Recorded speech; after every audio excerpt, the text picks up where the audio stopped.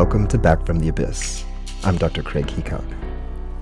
If you haven't yet filled out the Back from the Abyss listeners poll, please do so. You can link to that in the show notes.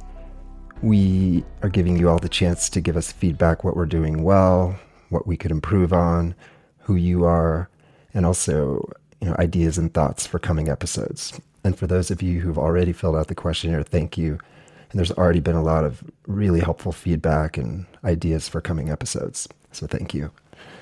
Secondly, I just wanted to say a little bit about the comment I got on the Underground Psilocybin Therapist episode.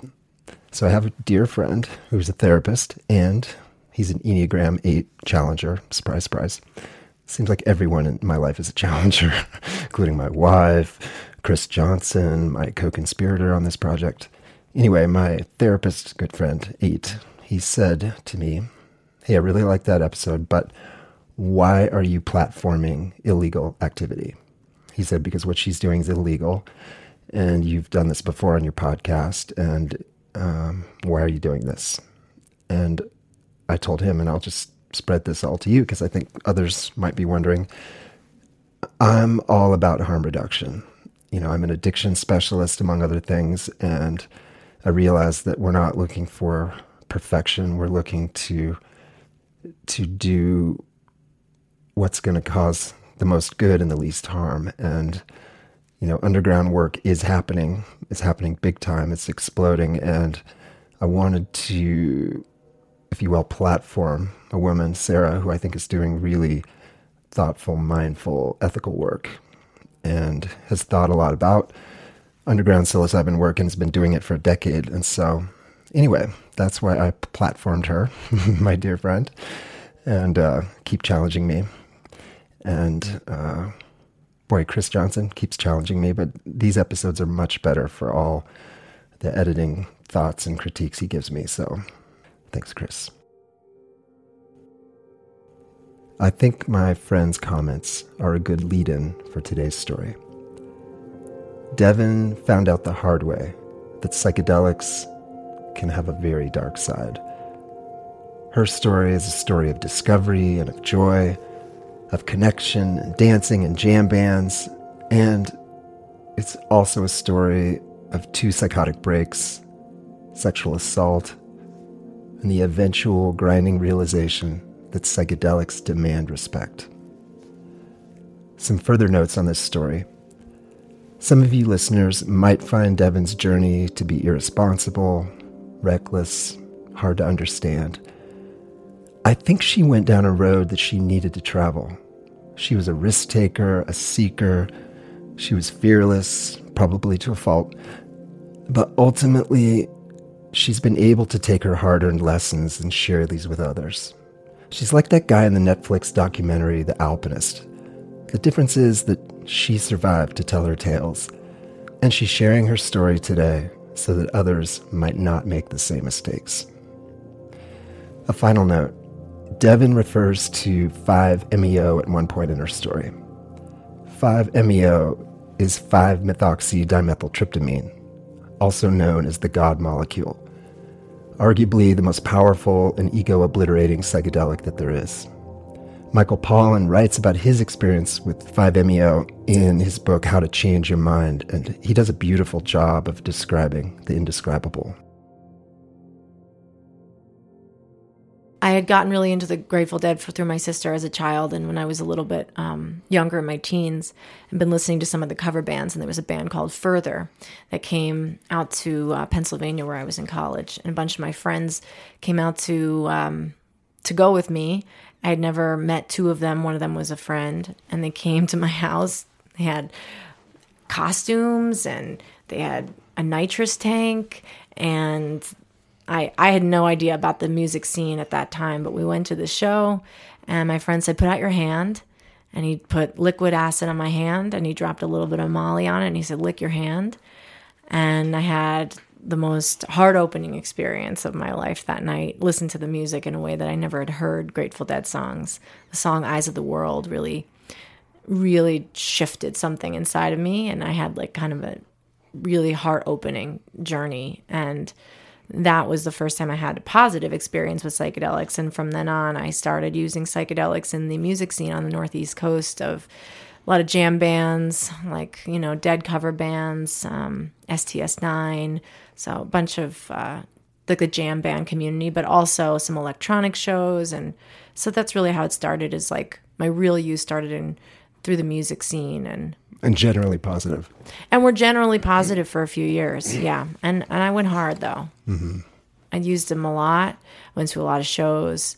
I was probably taking acid every other week for years. And really without consequences? No, no consequences. I did Molly. We did ketamine. We did nitrous. I did... mushrooms were really not happening at that time. Like acid was really the main psychedelic with, MDMA combined, and SAS as well, MDA. But it got to the point where, like, on the third day you need like 10 hits of acid because your tolerance goes up really fast with a lot of that stuff. So there was a time where taking psychedelics was actually like just to keep me awake. Mm. Yeah. But again, interesting that a pretty heavy use for extended period of time without any psychological consequences or even just bad experiences. I think of, being around thousands of people could be a really ecstatic, safe, lovely setting, or it could be a total nightmare. Yeah. And it started out as a really safe, lovely setting. And I would say like the first time that I had that acid, that we call it candy flipping experience, was I had been in like a pretty deep depression before that. And after that, my heart had opened to all the love that was around me. Specifically for my family, I really became tuned into the fact that I carried a huge amount of love in me from them. And that, till this day, I've never felt as sad as I did before that first trip, because I really didn't think I understood love like before that.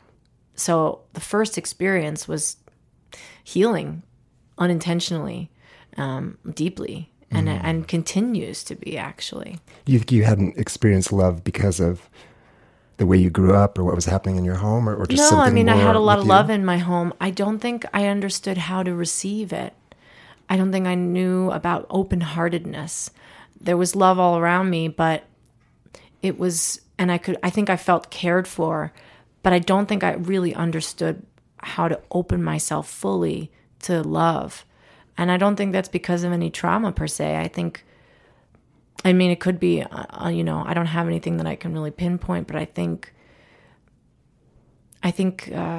love was confusing. And I think love is confusing in our culture. Mm-hmm. Romantic love is kind of what we understand love to be. And I think it was just hard for me to really let it all in until that point. And now, even today, if I think about that experience, I can feel that openness in my heart. Mm-hmm.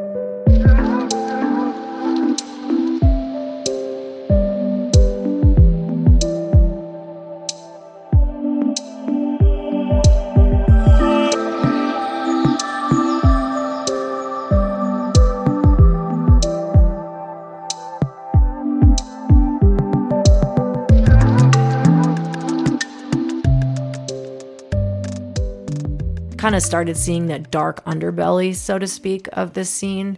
And then that just kind of started to kind of happen more and more. I was at a show and a friend snorted did a bunch of ketamine and fell and hit his face, but didn't know, couldn't feel his face. So he came over to me, not realizing that his face was the size of like his cheek. He had completely broken his cheekbone and there was some bone sticking out, and he got a huge swelling was building, and he had no idea. And I was looking at him like, am I tripping? Like, what is going on? People were so disconnected from their bodies, so that there were these things happening that they were just unconscious and unaware of. My last year of college is when I had my first bad psychedelic experience. I would say it was pretty horrific. I was in New York City for a concert, and they always have these after parties after you go to these shows. So I went to like an after party on New Year's Eve, and it was in Times Square, and it started at 12 or 1, and it was supposed to go until about 5 or 6 in the morning. I took a bunch of acid. I hadn't done that batch before, And we went to the show, me and a girlfriend, we were having a good time. We left. There were these guys who were flirting with us. So we went back to their hotel room, but there was a girl with them too. And we were all throwing around like the glow stick stuff, and something happened. I don't know what. I got activated in some way. And I just freaked out. I just went to my friend. I said, we're not safe here. We have to leave. And I don't think that was true. I think that I didn't feel safe.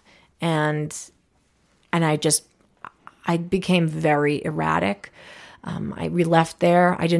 We were in the city. It was New Year's Eve, and we were in Times Square, and there was like nobody there. It was like desolate, It must have been like 3 or 4 in the morning. And I just started running. And I don't have any memory of some of these things, but I started having hallucinations of a different life almost. Like I became totally dissociated personality-wise, and I had no sense of who I was. Basically, it was under the impression I was living a completely different life. It's hard to explain, but it was like I went into a different consciousness almost. And I was terrified. And I was erratic. I tried to steal a cab just to drive I was just trying so hard to get to safety. Got into a cab with this guy. He was creepy, jumped out of a moving car. I just couldn't find a safe place. And my friend was so afraid because she wasn't from New York. She was visiting. And so she was like, I can't lose her. I don't know where I'm going. She was scared too. So she was trying to chase me down and hold me because I was just running and physically just very erratic, and I had a lot of energy. And I don't remember, but my friends I called my parents at some point, and I think it was like my last piece of self that had a sense of self. And I couldn't even really hear what they were saying or what I was saying, but somehow my dad knew where I was, and he said he was coming to get me. And he did. But as I was waiting, because Manhattan was about a 30-minute drive from my house. So some man on the street, some kind man, held me. He was in a suit.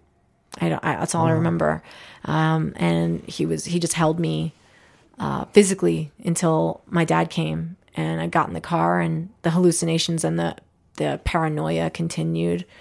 And it took me, and then after that happened, I was driving home back to college after that break, and it was raining and the windshield wipers were going, and I had a flashback and I couldn't see. I was seeing what happened, and so I had to pull over, and the flashbacks kept coming. I realized I was having PTSD symptoms. I was a psych student in undergrad. So I knew that I was having some kind of symptoms of trauma.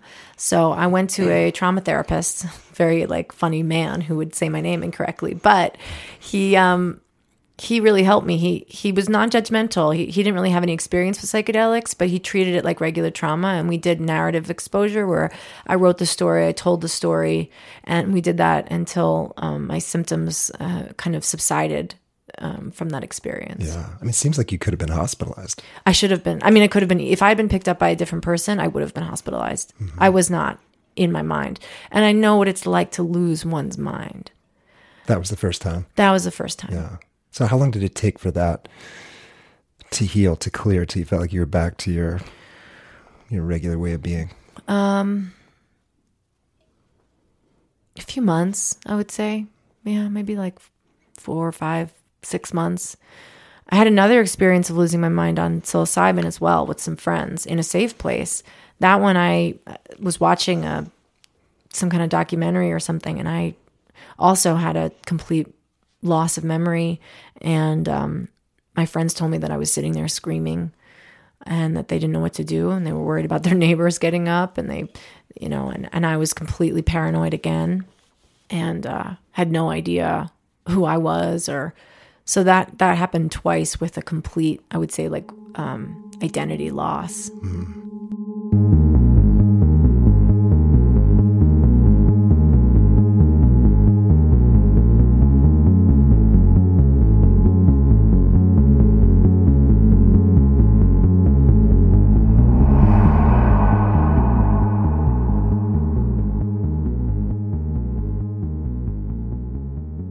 As I listened to you describe the harrowing experience in the streets of New York City, and I mean, that was so frightening. And then you have this other experience with psilocybin, again, losing your mind. I mean, I find myself asking, who were you back then? I mean, you were a risk taker, you were fearless. I mean, who was that young Devin?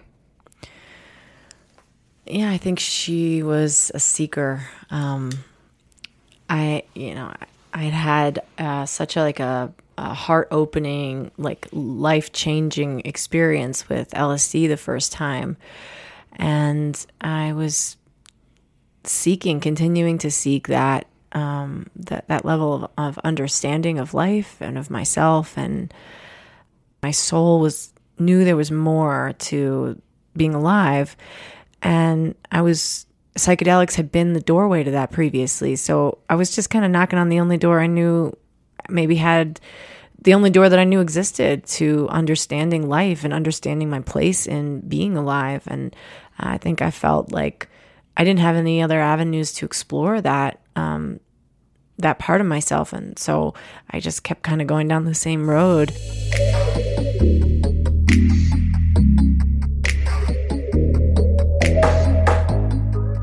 I took a break, and then I graduated from college, and I took a year to travel. I did volunteer work in the Dakotas, and then I went to Tanzania, taught English to children there.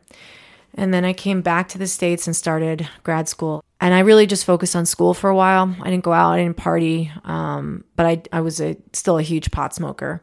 And then I was doing ketamine, I would say, randomly, recreationally. That was like a safe experience for me. I wasn't afraid of anything at that point. Yeah. Did you ever get glimmers of I don't know, losing touch with the reality, even just with weed? Because if you've had a break with reality or a psychotic break, THC can definitely sort of get that going again. Yeah, no, it never did. Luckily, it didn't. It was my only medication. I was working in a really, really traumatized low-income community in Canarsie, Brooklyn. That made me need weed to just function. They didn't teach us how to deal with that on an emotional level in school, really. I didn't have any grounding techniques. I didn't have any protection. I didn't know how to do that. So weed was my saving grace, and I'm really glad it didn't cause any more breaks. Mm-hmm. And it sounds like you were functioning and working your way through school and doing important work. Yeah, despite being pretty dependent on it. Yeah, I was. I mean, I was a very high functioning pothead for a long time. So it was kind of just how I was able to kind of get through at that time. Mm-hmm. Did you know that you wanted to be a therapist when you were doing your master's work? Yeah. I started. I was in a counseling program, so it was always my plan. Even before undergrad, my plan was to be a therapist. I loved my therapist when I was a child, and she was super helpful. And so I was like, okay, I know that that's what I'm going to do. And so it was a clear path for sure. So.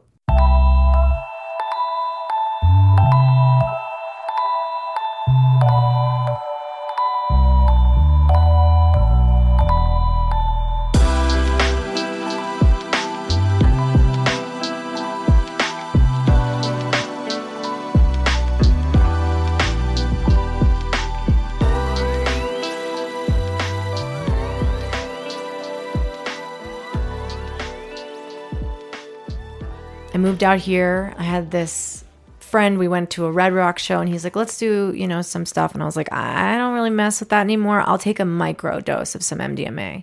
He was like, all right. So I took a little bit of MDMA. Nothing much happened. I was at the show for a few hours.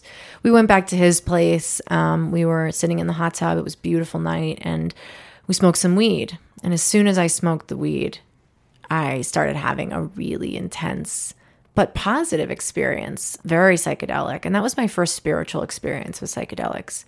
I started moving through something that felt like an initiation almost. And it was, just felt like I was receiving a lot of information about, life in a different way. Yeah. Initiated into what? I think I felt like it was an initiation into the next stage of my spiritual development with psychedelics. I felt like it was, hey, I can help you in this way if you treat me, a little bit of respect. But it was confusing too. It was a lot of information. I'd never had an experience. I felt like I had touched with kind of a divine being, and I'd never had that before. So I needed some time to integrate that. And luckily, the friend that was with me was super supportive. I mean, he shepherded me through that night because I was worried about losing my mind, and he held a container. I don't think he realized what he was doing, but he held this container where it allowed me to explore that space without feeling like I was going to lose my mind. Mm-hmm. And that was pretty, I think, integral to allowing that experience to be what it was. So after that, I was more open to psychedelics. And then a friend of mine who I'd met through the East Coast Burning Man scene, he said, "Oh, you moved to Fort Collins. I know some people who live there. You should reach out to them." And so we connected. And they were like, I was like, "Oh, these people are great." And we were having lunch, and they're like, "You should come with us. We're going to Journey Weekend. We're going to do ayahuasca and some other medicines. You should come."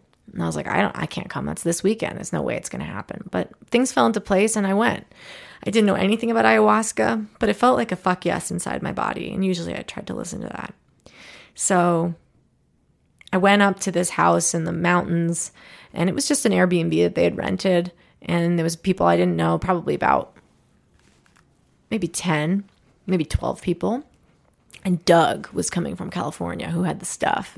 But they called him a shaman, but he wasn't a shaman. Doug was... Seems like if you're named Doug, you can't be a shaman. No, right? Doug the shaman? No. You can be the guy. He was an old white guy, hippie, long hair, white long hair. Pretty classic. And we went up to this house, and the first day we did MDA. And it was just like to get everybody connected. And I didn't know at the time that ayahuasca... you should be dieting and you should be doing all these other things. I didn't know that. They were eating bacon in the house. They were eating, which is like the number one thing you don't eat before you do ayahuasca. Bacon? Yeah, pork is like really not, it's one of the things that you just don't eat before you do that medicine. And I didn't know that at the time. I was trusting of this experience. And they're like, "Oh, and the first thing that we're going to do is this thing called Rumi." And I was like, "Oh, okay, great." So I don't know what Rumi is, but I'm like, I've done everything else. Like, I'll do this. So they're like, "Well, who wants to go first?" I'm like, "I will." So they have this big, what are those? Volcanoes, a vaporizer. And Doug fills it up with the white stuff and tells me to inhale. So I took a big inhale.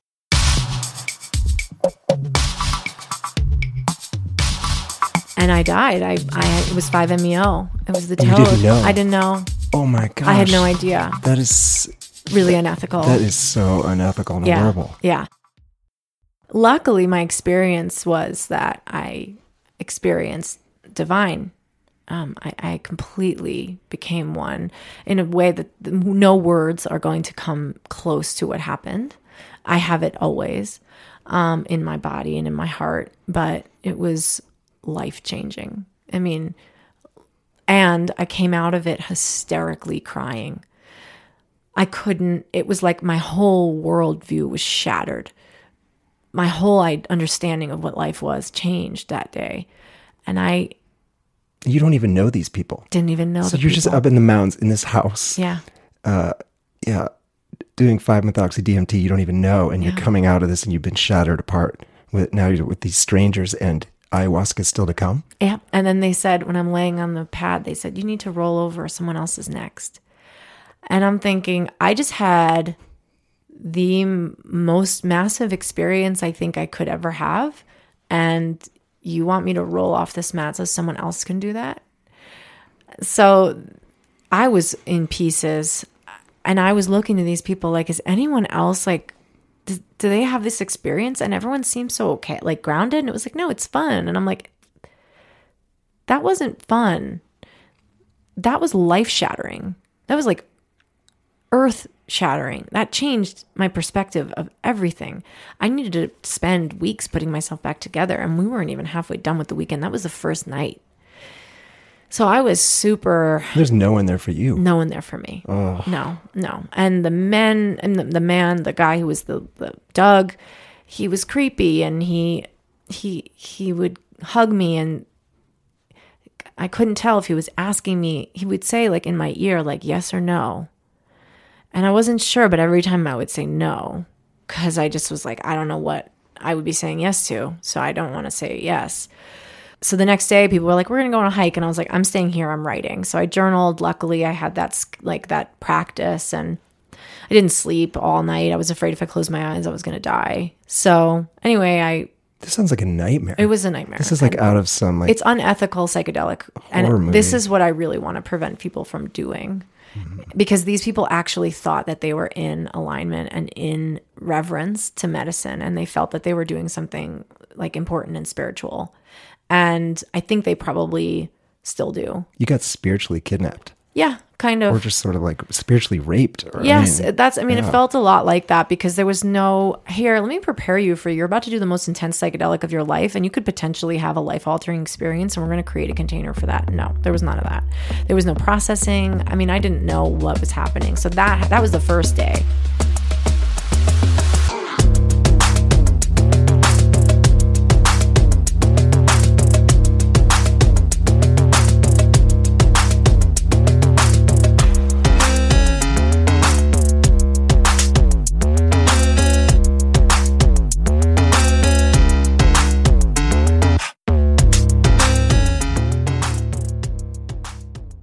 why didn't you get the hell out of there? Yeah, I think that's a great question.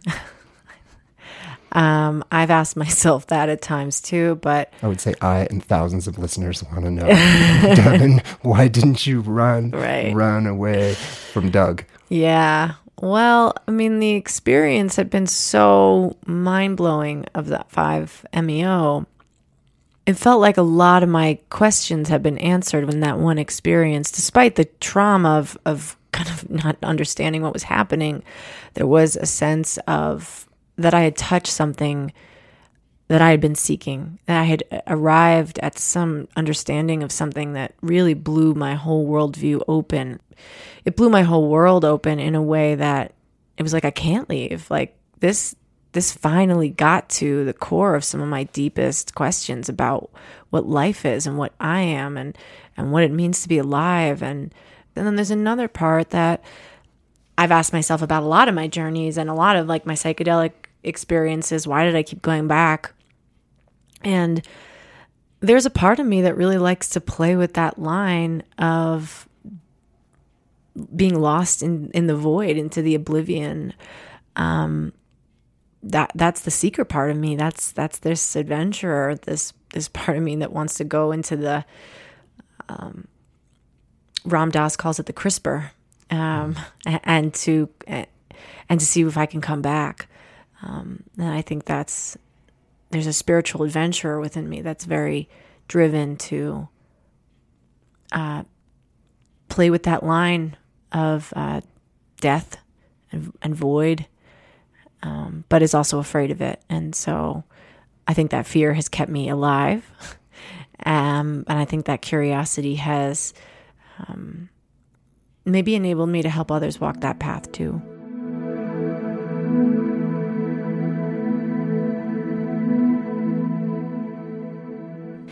Then there was MDMA and LSD days, and we did that, and I started having some deep LSD experiences that were super uncomfortable and crying, and they were also more novice to psychedelics than I was. You know, they'd only been doing these things probably for 2 or 3 years, whereas, you know, I probably had more than a decade behind me of psychedelic use. So, I think that they were one of those, this is all love and light people, because that's what happens in your first few years of using psychedelics is it is all love and light, and it can be. And that's how it was for me too. But the more you use them, the more you see how they can, I mean, psychedelics, they just keep expanding your experience more and more and more into all the parts, and not the easiest ones. Then we did the ayahuasca, and I'm the first one to start puking. There was no ceremony. We didn't do any diet prep. I start vomiting and shitting at the same time, and just like, I'm so out of it. And luckily I felt this voice in the medicine, and she said, I'm going to go. You're not ready. And the ayahuasca left me, and didn't give me much insight or journey. It was kind of like, I'm going to give you the worst, the throwing up and the shitting and the being disoriented, but that's all because you're not respecting me and I'm not going to work with you right now. And it felt like a big mama energy, and I've felt it before when I've worked with that medicine. So it seems like you would need to go to therapy, not to integrate that, to recover from that. Yeah. To somehow try to rediscover safety after that. Well, I'll also add that 5-MeO night, Doug just kind of kept giving it to us. So it wasn't like you did it once. That it was like used like a fun drug almost. And we were, he told us a story of how his girlfriend died in a hot tub on it. And then we were in a hot tub using it. And it was so strange. I remember that was like such a weird disconnect. And I stayed up and I did more. And I was alone with him. And I was in a deep 5-MeO place. And I had been in the hot tub, so I was naked. And I was moving through something. And this is the thing is I don't remember. But I felt Doug cross a boundary. I can't tell you what it was because I wasn't fully there. But energetically, I felt something had been crossed. Because I couldn't see, you can't see, you're not here when you're on 5-MeO, you leave. So I wasn't here, but in my experience, there was a sense of some darkness crossing a line. And I woke up naked and alone with him. And I didn't, to this day, I don't know really what happened. I remember the next day looking in his eyes and being very scared. And feeling like he tried to offer me a drug the next day. And I said no. And he pushed a little bit. And I said no. And someone else heard me say no. And then he stopped. I found out years later that he did molest somebody under 5-MeO. So, and someone else saw it. Mm-hmm. So I'm guessing that something might have happened as this maybe was his MO. But I don't really know what happened to me. And I'm okay with that. And I want to add, I don't regret this weekend. I don't regret saying yes. I don't think these were mistakes. My relationship with God is because of that first 5-MeO experience. And I say God in a non-religious sense. I wouldn't take that back for anything. I mean, that changed my life. I have faith in a way that I've never had faith because of that. Yes, the set and setting were wrong, and I'm sure, and I've been dealing with the trauma that comes with what happened since, but I wouldn't change it. And I want to make that clear about all my psychedelic experiences, even though losing my mind in New York City, like I wouldn't take these experiences back. They've shaped who I am and how I hold space and the reverence that I hold for medicine work and for keeping people safe. Mm-hmm.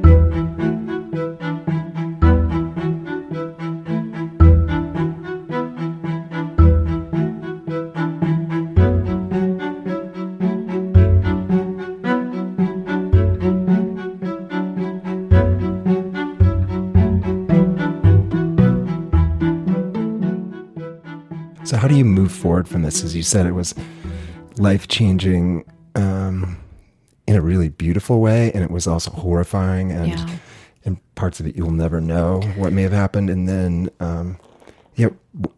where do you go after that? How do you move forward and integrate that?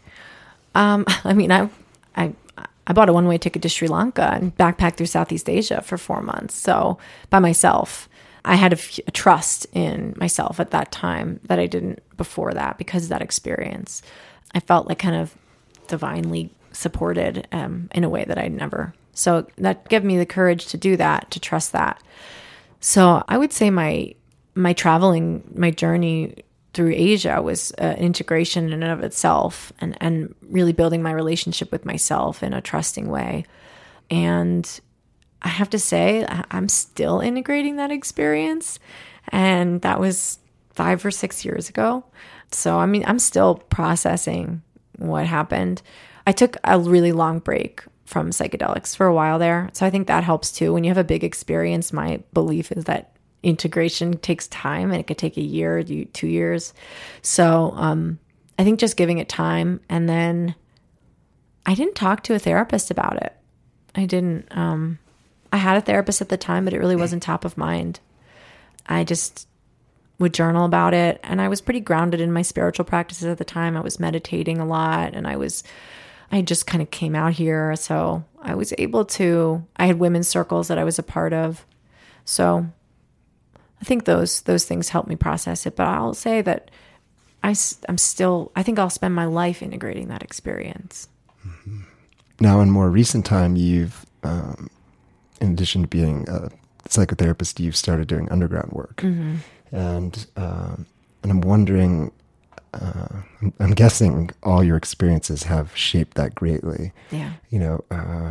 We had an episode a few weeks ago where an underground therapist talked about how healing from her childhood sexual trauma in really positive, painful, but beautiful ways with really ethical, connected, moral people, led her to this work. But, you had such a different path. Yeah. Like, again, there was joy and connection and heart opening, and there was deep violation and, just horror. Yeah. And then, so tell me about how that's led you to what you're doing now. Well, so after that, that weekend experience, I was like, okay, no, fuck that stuff. And had one more experience in LSD that was overwhelming and just was like, all right, I'm done. I can't do this anymore. So I spent the year, not doing any psychedelics. And then about a year and a half when I got back after the journey or whatever, after I came back from Asia, I was in a women's circle and I met a woman who I became really close friends with. And she shared with me that she was sitting with ayahuasca with a woman in California. And she wanted me to come, and I was like, I don't know. I don't trust that. Like, I don't think I ever want to do that again. And, and she's like, well, it's a woman who's holding it. And I was like, okay. And she's like, and she really holds it in reverence. It's a ceremony. Like, you're going to be held. It's not going to be like what happened to you. So she was like, and why don't you and I do some mushrooms, and I'll show you what it's like to do it in this other setting and to do it in a contained, calm way. And we're not going to do 1/8 of mushrooms. And I was like, oh, wow. Okay. So we did like 2 grams in the forest, and she made this whole ceremony. And I had the most loving, positive experience, and it was really healing. And I even had like some, divine energy come to me. And I was like, wow, this is different. This feels really different. And I was like, all right, I'll try the ayahuasca with this woman. So I went to California, did a retreat weekend, and it was, drastically different. We had the diet. We had a huge ceremony. It was a woman-led. There was the right music, the Icaros, with, all of that was, she's trained by an indigenous healer in Ecuador. And so she trained with him for 10 years before I sat with her. So she had a lot of reverence for the medicine, and she'd been really taught by people who'd been carrying this for many, many generations. So that experience was drastically different, and it was hugely helpful and beautiful. And yeah, I vomited and shat and, the typical ayahuasca, and, I was uncomfortable at times and disoriented, but ultimately it was beautiful. And I realized, oh, this is that medicine. And actually I felt the mother energy come and say like, no, this is right. It's interesting. It took years, many years, and hundreds and hundreds and hundreds and hundreds of psychedelic experiences before you had a curated, thoughtful, planned container with ritual, with preparation, with mindfulness. Yeah. I would say it was 10 or 12 years of not having that before I had that in psychedelics. So when I had that experience, it changed everything. And I realized this was the missing piece, was the reverence, the container, the ceremony, the setting. All of it, having a guide, having someone there who is also holding the medicine with that same reverence, and not just trying to have fun, but having intention, being really intentional with this. And that was life-changing. And so from then on, my friend and I, we did mushroom journeys in between our ayahuasca ceremonies. We would do them together. We'd have these ceremonies where we'd sit for each other or with each other and have these really powerful, beautiful experiences on, not a lot, like not like 4 or 5 grams, but like 2 grams of psilocybin. And those were really loving and powerful experiences, and they really started to help me grow and integrate actually some of those more challenging experiences that I had had previously, which is funny. I think having enough time of not doing psychedelics in between and then using them in a different way was really helpful.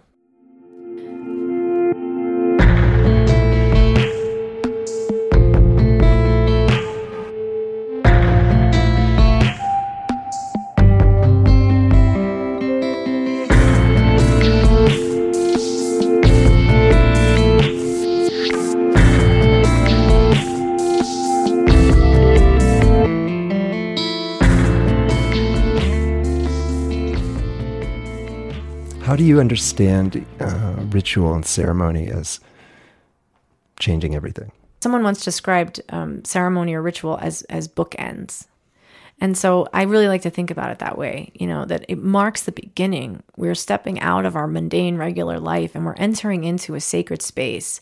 So here's a threshold, and I'm going to walk over that threshold, and I'm creating that threshold, that line that separates the rest of my life and the grocery shopping and the working and the clients. It separates that, and it creates this safe space, the container that can hold whatever comes in this space. And yeah, it almost feels like I have a ring around me, like you used to, like in some like witchcraft, you put a ring of salt in a circle. It felt like that, it was protection. I would say, an intention also is a mental protection with the intention with a specific intention. It helped with a mental container, not just a physical container as well. Mm-hmm. Like, why am I doing this? And it showed respect for the medicine. And I think these experiences with psychedelics, they're mutual. It's between you and especially when you're working with plants, it's between you and the plant, and it becomes a conversation. If you don't know that you're having a conversation, you can't ask for what you need, and you're not going to get much of what you need. Yeah. I like the word respect, that, these are such powerful substances and such powerful experiences that if there's not a baseline level of respect, that things could really go off the tracks. Yeah, I think so. I received a lot of experiences previously that were kind of telling me, you're not respecting this. And I think that's what I came to. It's something I came to years later when I started using things ceremonially and with ritual, was that those experiences were partly because I wasn't really respecting what I was engaging with. I wasn't really understanding how far these things can take you. And I was thinking they were fun, and they can be fun, but they also aren't always. And I didn't know how to make space for that in the way that I used to do it, because I don't think I really knew what I was doing. Mm. And then tell me about your decision and path to start doing this work with others. Yeah. It really wasn't a decision. It was a invitation, I would say. My friends had known that I had been doing psychedelics a long time, and that I started to do them more ceremonially. And I had some friends who were like, would you hold space for me? Because at first people were like, can I just get some mushrooms? And I was like, yeah, but what kind of set and setting are you going to have? And I talked them through it. So I was kind of coaching people on how to make, and just friends, not like clients or anything. And so someone's like, would you sit with me? I said, okay. And then more friends said, would you sit for me? And then more friends of friends said, I know I had this great experience with you. Can you hold space for this person and that person? And it started just becoming like people telling other people. And I just had to ask, okay, internally, is this a yes or is this a no? And it just kept being a yes. So that's how it really started, was I felt like there was an offering from the outside world, and I had a choice to say yes or no. It's not something I pursued actively, I would say, nor is it something I pursue. There's no advertising. There's no, I don't tell people to tell people. I don't ask people to do that. It's not I'm not necessarily trying to get people to come do that with me. It's more people who are seeking it, who know someone who knows me, can access that experience. Mm-hmm. How do you think about preparation, sort of mindful, thoughtful, respectful preparation for psilocybin, and also the set and setting for the actual days? Well, I do a lot of prep around integration, like intention. Like, why are you doing this? Why now? And what's going on in your life? And so just kind of setting that, that intention. And I let people know that intention and expectation or outcomes are very different. So like expectations are like, I want to be cured of my depression when I finish this. And that's an outcome that you want. That doesn't really work with psychedelics because they don't necessarily the results are not as clear. It's a lot, it's a collaboration between you and the medicine. So if you want your depression to go away, it's the medicine might ask you, okay, what do you need to do that? I think setting that intention and the awareness that you can't be too outcome oriented. I also let people know that medicine speaks to us in symbols, very much like dream work. So taking things literally in psychedelic journeys is not always accurate, although it really depends on you as the individual. And then helping people connect with the inner healer intelligence and finding out language that works for them around that. So prepping someone to be like, has there ever been a time in your life that you've had like an intuitive knowing about something, even if it's like, I know that I want a peanut butter and jelly sandwich right now, just like helping people connect with like that part and how they can bring that awareness of that inner guided self into the medicine work. Mm-hmm. That's a big piece of what I prep with.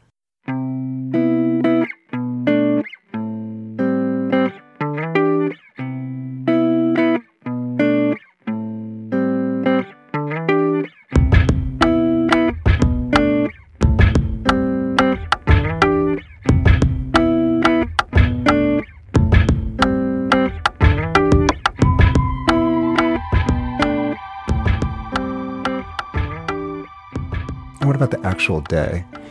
Again, give us maybe an image so we can imagine like what it's like to be in the room with you, and both sounds and sights, and what sort of container are you creating? Yeah, first I do a little bit of a diet. I tell people because no bacon. No bacon. No bacon. And they're like, what? We're not going to work with you. No bacon? Forget that. Are you kidding me? Yep, exactly. How about just bacon in the morning?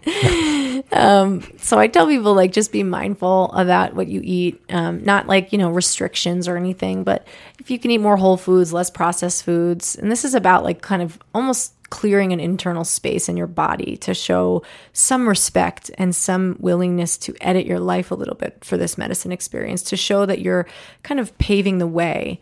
You're rolling out the red carpet for this experience, and really respecting it and honoring it. And so changing a little bit about how you eat, not watching lots of news so you don't, deal with a lot of that imagery maybe in the beginning.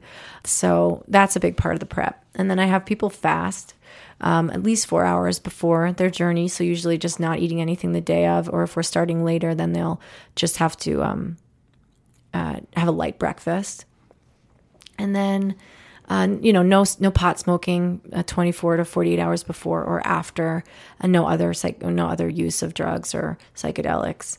And obviously, if they're on any meds, I always tell them that they need to talk to their doctor. Certain meds are not going to work. SSRIs, SNRIs, those things don't do so well with psilocybin. So I recommend that if they are on those, that we touch back, in 6 months or something if they decide they want to wean off, and if that's appropriate with their medical provider. I don't make recommendations about what people do with their medication.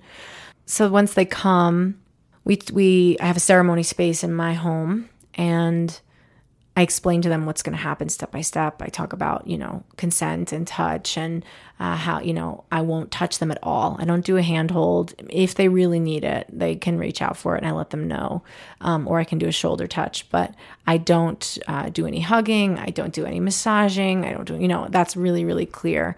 I also talk about... Is that partially because of what you've been through? It is. And also,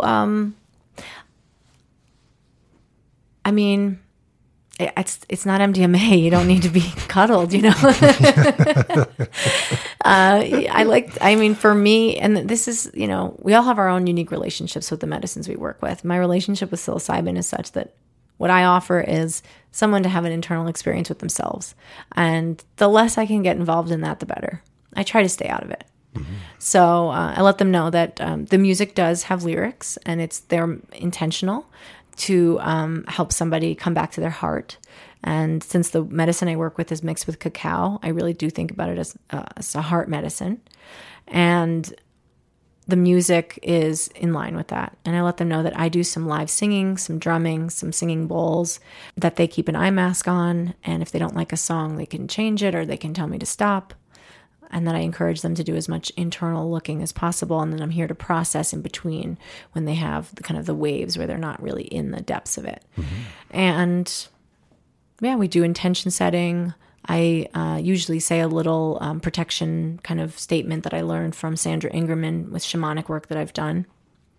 I did a shamanic journeying training with her. So I use that as a part of the container. I also ask people, what do you want to be part of this container? How do you want the ceremony to look? Do you have certain phrases or, practices that you want to integrate into this? So we co-create a ceremony that's, mine and theirs. What about, do you have people, like when you're integrating, when the waves have died down, do you ever have eye shades off, or do you think it's important to keep the eye shades on to keep it internally focused? Some people take them off, and I think that's fine for a little while. But then when I notice that people are kind of talking a lot and getting out of that, and I know that we're not done, I encourage them, like, hey, this might be a good time to go back in and, try putting the eye shades on again. And so there's waves. I think there are times that it's okay that they get up and talk and stretch, and a lot of people do yoga, and I have a lot of space in the room for people to do that. So, they'll do some yoga. I'll do some yoga. I mean, I'm sitting there for like 4 to 6 hours. So I'm certainly, I'm also needing to stretch and move. And so that happens.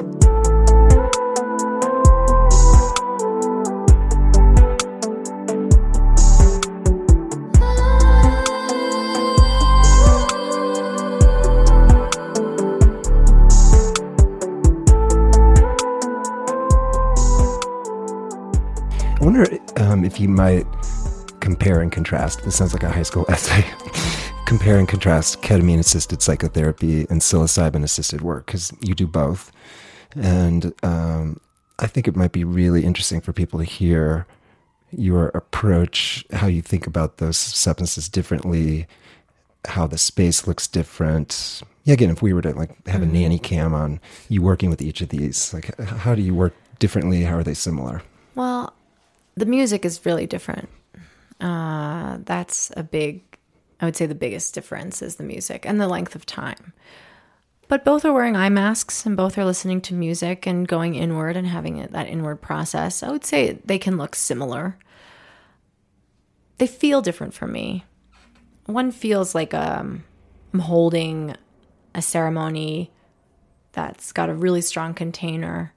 And I'm also taking a very small amount of psilocybin when they're in that space, so that I can be tuned into the medicine. Not enough to have, it's a sub-psychedelic dose. But I do that. So that's a difference. The length of time. But they can look very similar, And what about... ideally, someone comes to you and says, I'm really interested in doing one or both of these. I mean, do you have ways of thinking about who benefits more from ketamine-assisted work versus psilocybin-assisted work? I do. I can sense it. It's a little bit difficult to explain. I just have a knowing. There are people that I think are very anxious, and that psilocybin might not be the best for them, or at least the best start for them, whereas ketamine might. I think with really major depression, the first line of defense I like ketamine for, because it really helps with symptoms and it's easy to kind of give someone. There's, the time restraint isn't as major. You have 2 hours and 2.5 hours and you're able to get back to your day, whereas a whole day of, mushroom work is what it'll be. So I think that plays a role in who. I'll also say I don't do psilocybin with my clients. So I won't give anyone who's in my practice psilocybin underground. That only is for other people in my life. So that's, I think, also a big distinction, is people who are coming to me through my practice who want a therapist. They will, I will, if they are appropriate for ketamine, that's what I'll do. I won't offer them psilocybin, even if I think it's useful for them. I'm careful to protect those two parts, that part of my life. I don't want to, lose my license, Right.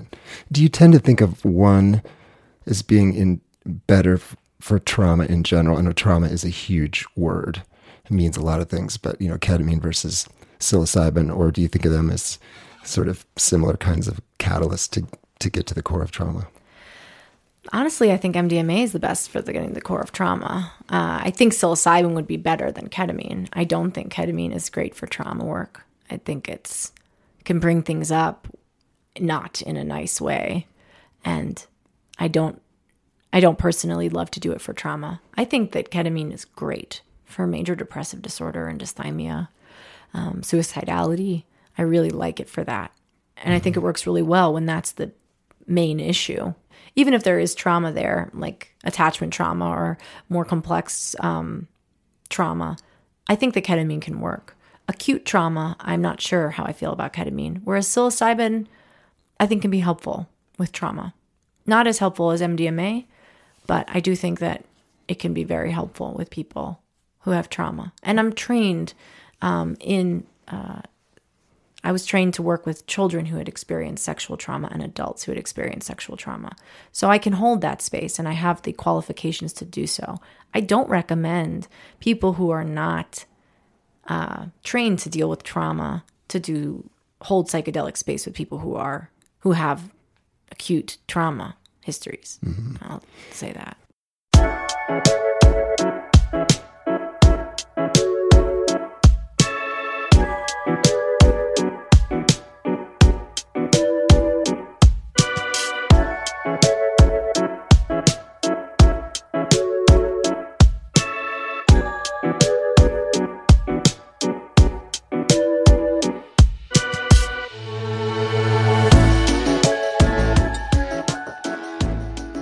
So now I also do some teaching around set and setting and ceremony. And I think what I really feel is my mission now with psychedelics, having had both, contained experiences and uncontained experiences, is highlighting the importance that if you are accessing this for healing, it is so crucial to have set and setting and a guide. I personally won't do psychedelics without a guide if I'm doing a dose for healing, if that's my intention. So I really encourage people to consider who they can trust to hold space and somebody who's skilled in that. And if you're doing this for healing, making sure that you have a container, because you could end up having trauma from your psychedelic use. And that's not talked about enough. We talk about the light and love of psychedelics and how amazing they can be. And they can also be horrifying. And they can also cause you to have trauma, and they can also be earth-shattering to the point of it being difficult to put yourself back together to function. And peak experiences are sometimes very difficult to integrate without support and without somebody who can help guide you through the whole process, the prep, the experience, the integration. I can't highlight enough that if you are doing this for healing, make sure that you have a container and make sure that you have a appropriate guide who is experienced and preferably has some mental health training, or at least some awareness around how to work with difficult mental experiences, and who has reverence and respect for the medicine and has had both good and bad experiences. Sitting with people who've only had good experiences are not going to be able to help you make sense of a really difficult experience. In fact, there can be a narrative that, oh, you had a bad experience, that was your fault, that's your thing. Like, there can be a lot of guilt and shame, which I had around having negative psychedelic experiences. Like, what's wrong with me? Everyone around me is having all these, unicorn and fairy experiences, and here I am going into like the deep despair of the collective universe at times. And that really isolated me from the community because nobody wants to talk about this other part.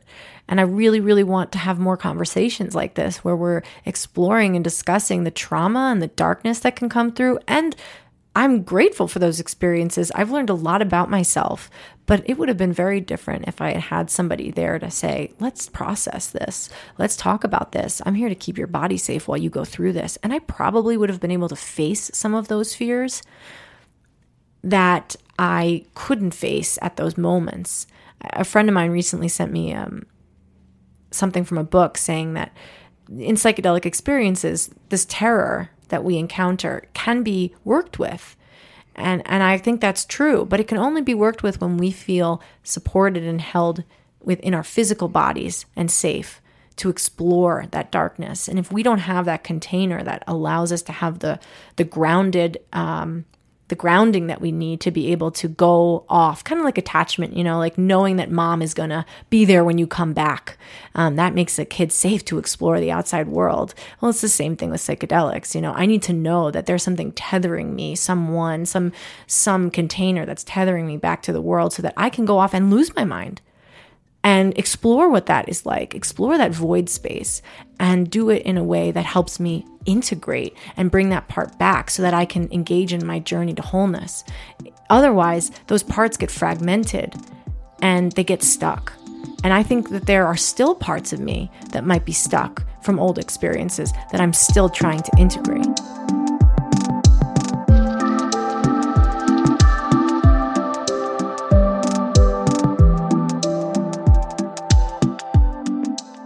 I think the most important takeaway from Devon's story is that psychedelics demand respect. They can heal and they can harm. And it's up to us to create safe contexts for use. Devon's story makes me ponder this whole question of medicalization versus legalization of psychedelics. Now, we allow people to make huge and often life-altering mistakes with legal alcohol and weed. Should we do the same thing with psychedelics? Devon came out rather surprisingly unscathed, but I think that wouldn't be the case for many others if we don't have some sort of ritualized, contextualized societal container for these powerful substances. Medicalization is coming, but what about free-range legalized use? The libertarian part of me wants to allow for individual cognitive liberty to decide one's own path like Devon did.